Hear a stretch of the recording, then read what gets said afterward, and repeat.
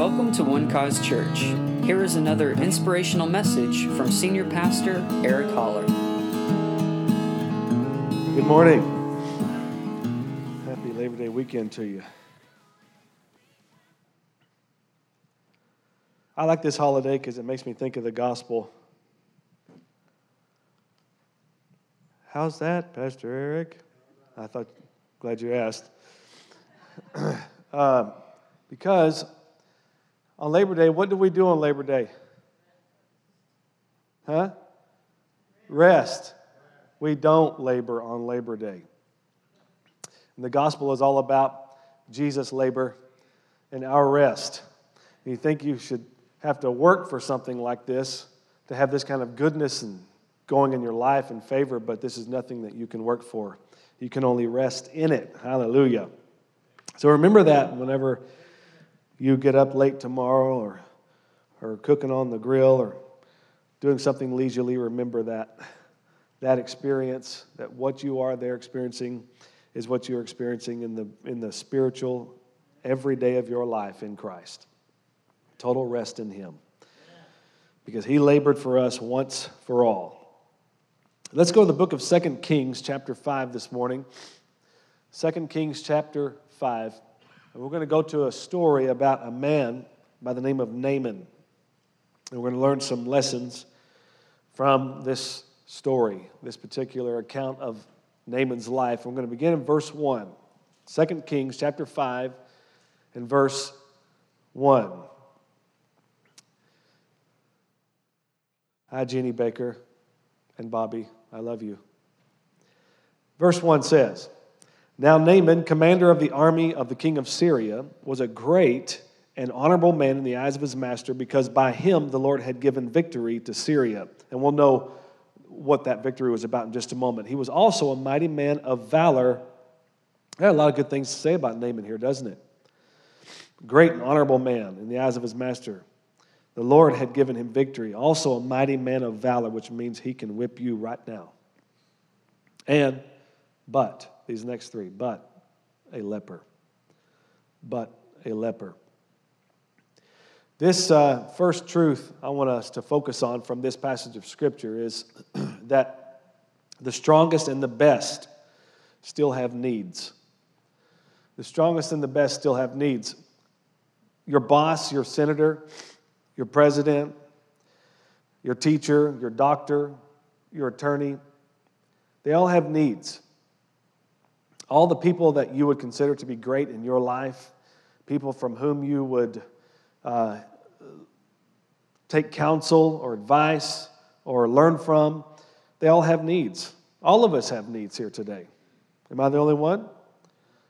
We all have needs. And so no matter how good you may think someone's life is or how great they are, at the end of the day, if they don't have oxygen, they're dead. We all have needs on some level or another. And I was really struck with this years ago when I was an associate pastor out in West Texas at a church. And we had this cardiologist that came to our church, and he was a very sought-after cardiologist. He traveled all over the country, actually, to do this one particular heart procedure that he had mastered. But he and his wife came in for counseling, one day. And as they began to tell what their problems were, it was beyond what I was expecting. And of course, I learned a long time ago never to act surprised at anything anybody tells you, especially when they're looking for counsel from you.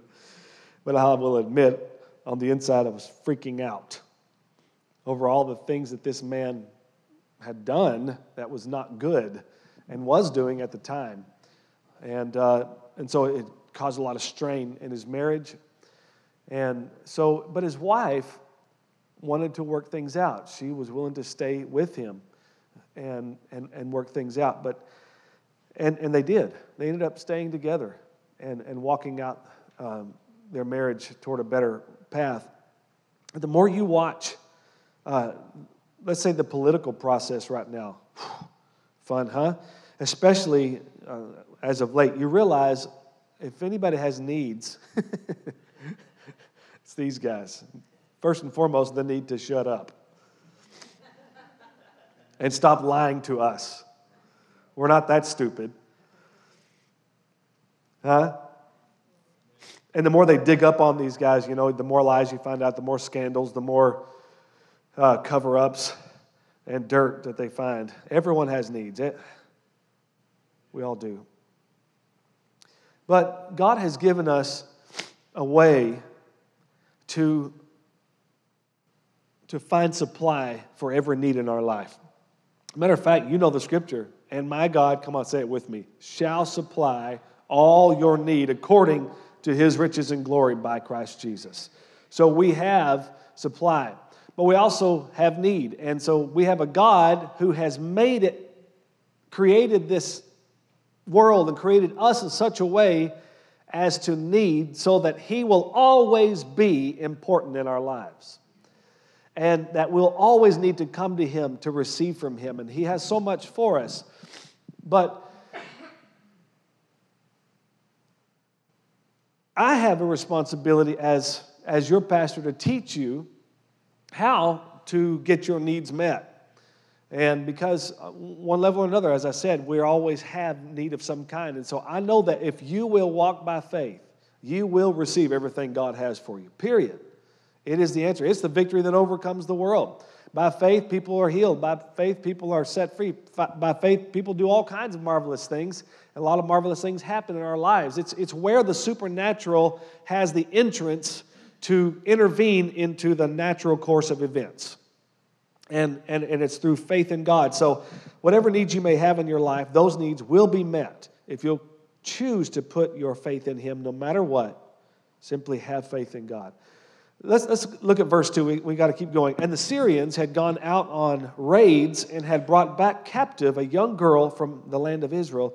She waited on Naaman's wife. Then she said to her mistress, if only my master were with the prophet who is in Samaria, for he would heal him of his leprosy. Wow. This next truth that I want to pull out of this passage for us to take home today is sometimes the most unlikely people have the most important things to say to us. It's obvious when you come to church because that's what you came to hear. It's obvious when you see people who are called by God and people are speaking into your life that you expect to hear something from God, from people that have spiritual oversight in your life. But it's those people that we tend to overlook or deem more as average or normal in our lives that sometimes if we're not careful, we'll miss God speaking to us in those times and overlook a really powerful moment. Casey and Paris Stone have a little girl named Savannah. Well, she's not so little anymore, but she was little at this time. And we had our annual prophetic conference, and this was maybe 2-3 years ago or so. I think Savannah was maybe 7 or 8 years old. and so Eric and Jenna, when they were our kids pastors, one of those nights they decided to introduce the baptism of the Holy Spirit to any of the kids who wanted to receive to speak in other tongues. So they had like 21 kids that night have that experience. I mean, it was an incredible, incredible thing. And so, I mean, there was just buzz about it. Parents were, coming out telling us that their kids had this experience, and the kids everybody was just excited. And so we were over at the house and we were having some finger foods over there. And Casey told me, he said, and we were talking about what had happened at kids' church that night. And he said, Savannah, he said, she didn't actually have that experience tonight. She had it earlier in the year in a kids' camp. And I said, really? I said, so I bent down and leaned down to Savannah, got down to her level. I said, so Savannah, you talking that funny language now? And she looked up at me just as sincerely as she could. She said, yeah, now I say what I really want to say. And I was like, wow, that's powerful. Because she, in that childlike mind, somehow she had this revelation that I wish all of us could get. That who we really are is the Spirit. This flesh is not who we really are. It's where we live. But the Spirit is who we really are. And our spirit wants to say something. But many times when it wants to say something, by the time we get it out here, we've got it all messed up. through our own experience, through our emotions, through all kinds of things. But when you pray in the Spirit, praise God, you pray how you really want to pray. You say what you really want to say. You know, excuse me. So we have this very specific time of year when we have like men and women of God who do move in the office of the prophetic, and we get specific words from God from them, and we have an expectation on that. But I want to just encourage you that if you're dealing with something and you hear someone speak to you confirming that very thing, listen to them. Listen to them. Many times you'll find that in everyday life, in casual conversation, because God loves you and He's always speaking to you and wants to guide you in every step of your life. Verse 4, look at this. And Naaman went in and told his master, saying, "Thus and thus said the girl who is from the land of Israel." Then the king of Syria said, "Go now, and I will send a letter to the king of Israel." So he departed and took with him 10 talents of silver, 6,000 shekels of gold, and 10 changes of clothing. This guy is bringing an offering to church now. Then he brought the letter to the king of Israel, and which said, now watch this, "Now be advised, when this letter comes to you, that I have sent Naaman my servant to you, that you may heal him of his leprosy." So let's just imagine for a moment, the king of Israel gets the letter from the king of Syria, all right, by the hand of Naaman. I'm just trying to imagine what he's thinking. I think it's something like this. Ah! Something along those lines, just freaking out. What can I do about this? This is crazy. See, the Syrians had already proven to Israel that they could beat them. As we saw in verse 2, this little servant girl that's in Naaman's house that's waiting on his wife, they had taken her captive when they raided Israel. So now this king is freaking out thinking, this guy's just picking a fight. He wants to fight. Syria is certainly the stronger power here. And so, look at verse 7. "And it happened when the king of Israel read the letter that he tore his clothes and said, 'Am I God to kill and make alive that this man sends a man to me to heal him of his leprosy? Therefore, please consider and see how he seeks a quarrel with me.'" That was his only conclusion here. The king of Israel just thought he just wants to fight. And so he thought this was a political problem. This is another truth I want to pull out from right there. Men too often look for political answers to spiritual problems. The king of Israel not only misunderstood the king of Syria's message, but he also believed that God was against him. Now, truly, God wasn't appreciative of the things that he was doing. But the point is, he thought God was against Israel. And just because your life may be in a mess right now, and just because things happen to you that you cannot explain, it does not mean that God is against you. God loves you. God is on your side. And He has done everything that He could for you to show you that He loves you by sending His own Son to die for our sins and everything that was wrong with us. His problem with mankind and sin ended all at that crucifixion, burial, and resurrection of His Son. All of that went away. It all ended, and Christ became the focus of God's attention to you and I. So, now, I want to get a little bit theological with you for just, thank you so much. Yes, he's watching me struggle enough.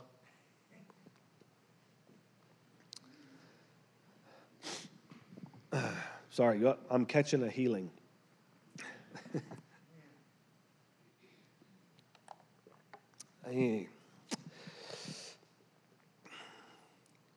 So he's that it is said by some that Jesus came as the second Adam.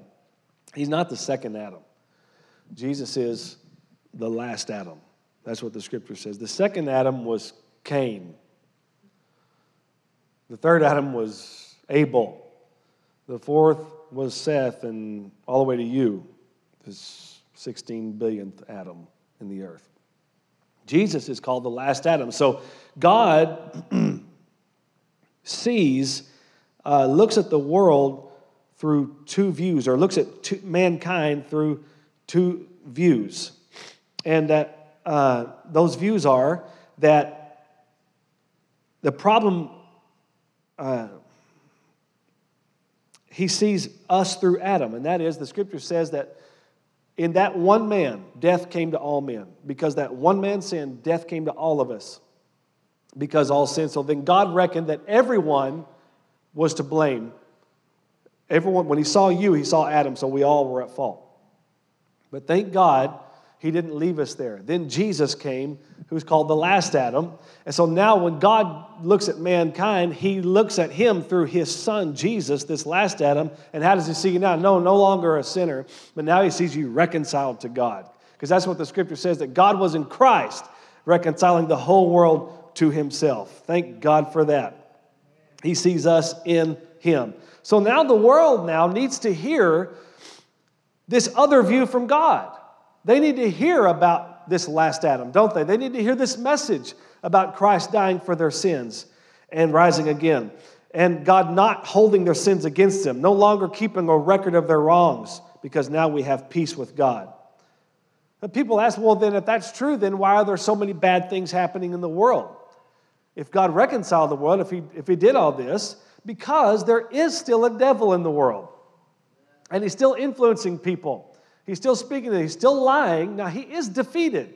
We know that Jesus, this purpose, the Son of God, was manifested to destroy the works of the devil. So we know but it's not automatic. You have to invoke and enforce that victory that Jesus brought to you by walking by faith. And that keeps the devil in his weakness. That keeps him in his defeated position. But the moment someone begins to believe the lie, that thing becomes powerful in their life. That lie begins to take influence, begins to influence them. Forgive me. So he's not going to lose. The enemy's not going to lose if you don't make him lose.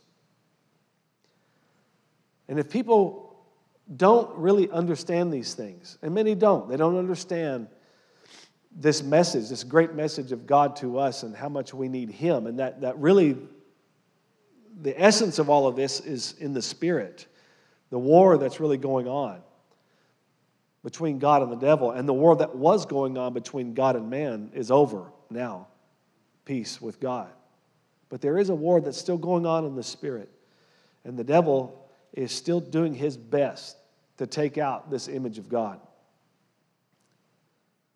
But if they don't really have the right perspective, then people will then start to blame one another, because we have to have answers, don't we? We have to be able to point the finger at something or someone and say, it's their fault. This is the issue. This is why this happened. And so they also think that if they're the problem, they also put their trust in that somebody else needs to fix the problem.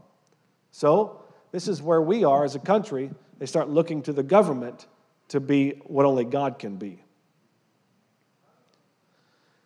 And they start looking to the government to fix their problems. And the government's solution is, well, we'll just throw more money at it. Education, we'll just put more money in education. Healthcare, we'll just put more money in healthcare. We'll just distribute money here, distribute money there. But money is never going to fix the problem of poverty, ever. The government can throw all the money it wants to in that direction, but it's never going to fix the problem. And the people who are looking for that kind of system are actually bringing themselves into slavery. And all their freedoms are being taken away because they are looking for the government to do what only God can do.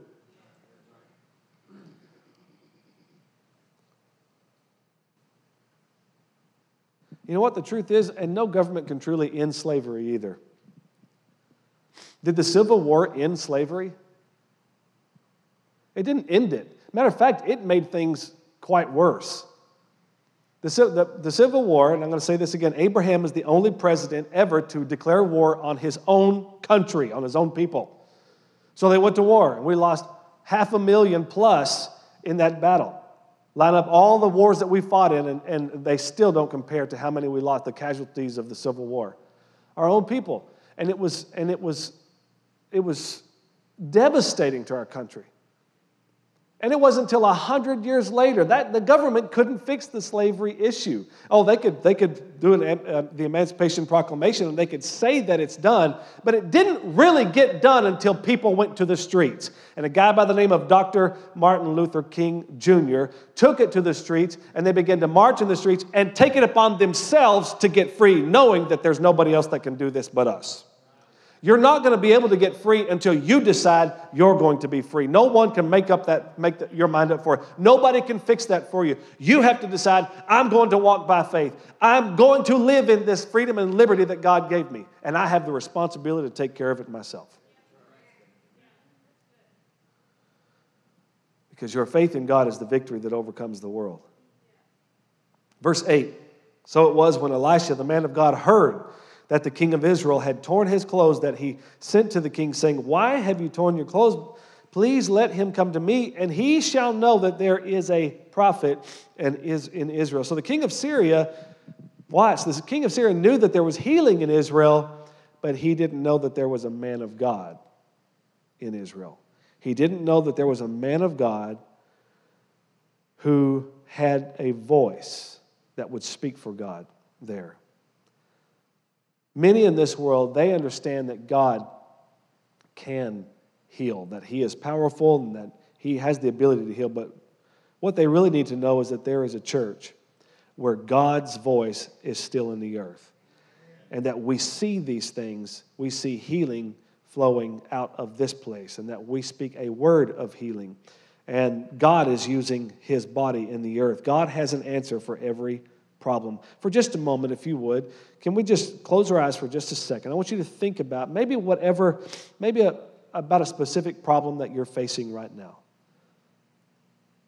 I want you to just confess this with me. God has an answer to this problem. I don't know what your problem is, but God has an answer. Say, today, I believe I receive my answer. Today, I believe that I receive my answer. In Jesus' name. Verse 9, then Naaman went with the horses and chariot, and he stood at the door of Elisha's house. Now, it's interesting that this is Elisha. He's not Elijah. He is Elijah's protege. Elijah has already been taken up to heaven in a whirlwind, in a chariot of fire, and now Elisha is on the scene. Elisha had a great ministry. Matter of fact, it's recorded that he did 2 times as many miracles than his father Elijah did. I mean, father as in father in the spirit. And Elisha at this point in time, you can read a couple of chapters earlier in 2 Kings chapter 3, that he had a reputation in the area, but the only reputation that he had was that he washed Elijah's hands. He had already hit the River Jordan with the mantle, the coat, and it split wide open. Nobody even mentioned that. He had pronounced a curse on these kids who were making fun of him, and these she-bears came out and mauled like 42 kids to death. Yeah. So, I mean, already some big things had happened, but the way they knew him was that he washed Elijah's hands. That's it. That's the only reputation he had. It's kind of like many of you know who Joel Osteen is here, right? I mean, isn't he like America's pastor now? So it's like extended the walls of their church in Houston, which only has like 49,000 members in it. Bless their heart. They're struggling, but y'all be praying for them. But I mean, but hardly anybody in this generation knows who John Osteen is. His dad, John Osteen, was the one who founded that church and who had a great ministry for many, many years. And I mean, really impacted our family. My parents were really moved by John Osteen. We used to go out to his conference every year in Houston, but nobody here today knows who that is. And the older generation who knew John Osteen and his family very well, they just think, well, Joel Osteen, well, that's John's boy. But that's not how we know him today. So this is kind of Elisha's deal, right? Elijah and Elisha's deal. Look at this. Look what he says. Then Naaman went with his chariots and horses and chariot, and he stood at the door of Elisha's house. Verse 10, and Elisha sent a messenger to him, saying, go and wash in the Jordan 7 times, and your flesh shall be restored to you, and you shall be clean. You know, the answer is almost always simple. How easy is that? Go get in the water, dip 7 times, and you're done. But see, religion often doesn't like those simple answers, and Naaman did not like that answer. I'm going to finish with this last verse. Verse 11, but Naaman became furious and went away and said, indeed, I said to myself, now the King James says, I thought, he will surely come out to me and stand and call on the name of the Lord his God and wave his hand over the place and heal the leprosy. Imagine this, Naaman already had this picture in his head of how this was going to work, what the man of God would do. I don't know why or how he concluded that's how it was going to happen, but he had a picture in his head. He had a thought. So what did he say? I want you to go to the river and dip in. But he says, no. That's not how I imagined this happening. See, those 2 words, I thought, are what keep people from really receiving from God many times. Because he wants to get to us, but God has so many unconventional ways he does things. And really, the truth is, the way he does things many times is so simple, we overlook it. We complicate it. We think it's going to be something way different. Get something in our heads that we just can't seem to get out of sometimes and miss what God really has for us. But thank God for his mercy and his grace to us. But don't let how you thought it was supposed to happen. When you pray and you thank God for provision or opening something up to you, whatever it might be, don't put any limits on this thing. Don't start putting your finite thinking on it and limit and keep you from having what God wants you to have. Keep it simple. Keep walking by faith. Let's pray. Father, thank you for this time together with all of these that are here. Lord, it's so good to be here, and we thank you that you loved us before we ever even loved you. You chose to love us, and you accepted us. You forgave us. You called us. And you made us your own. Thank you. Thank you, Lord, that we were so lost in our sin, but we weren't near as lost as your power to save us. And we thank you, God, that where sin abounded, grace abounded much more. And you came to us, and you lived among us. You became a man. You became like us so that, Lord, now, through Jesus, we can become like you.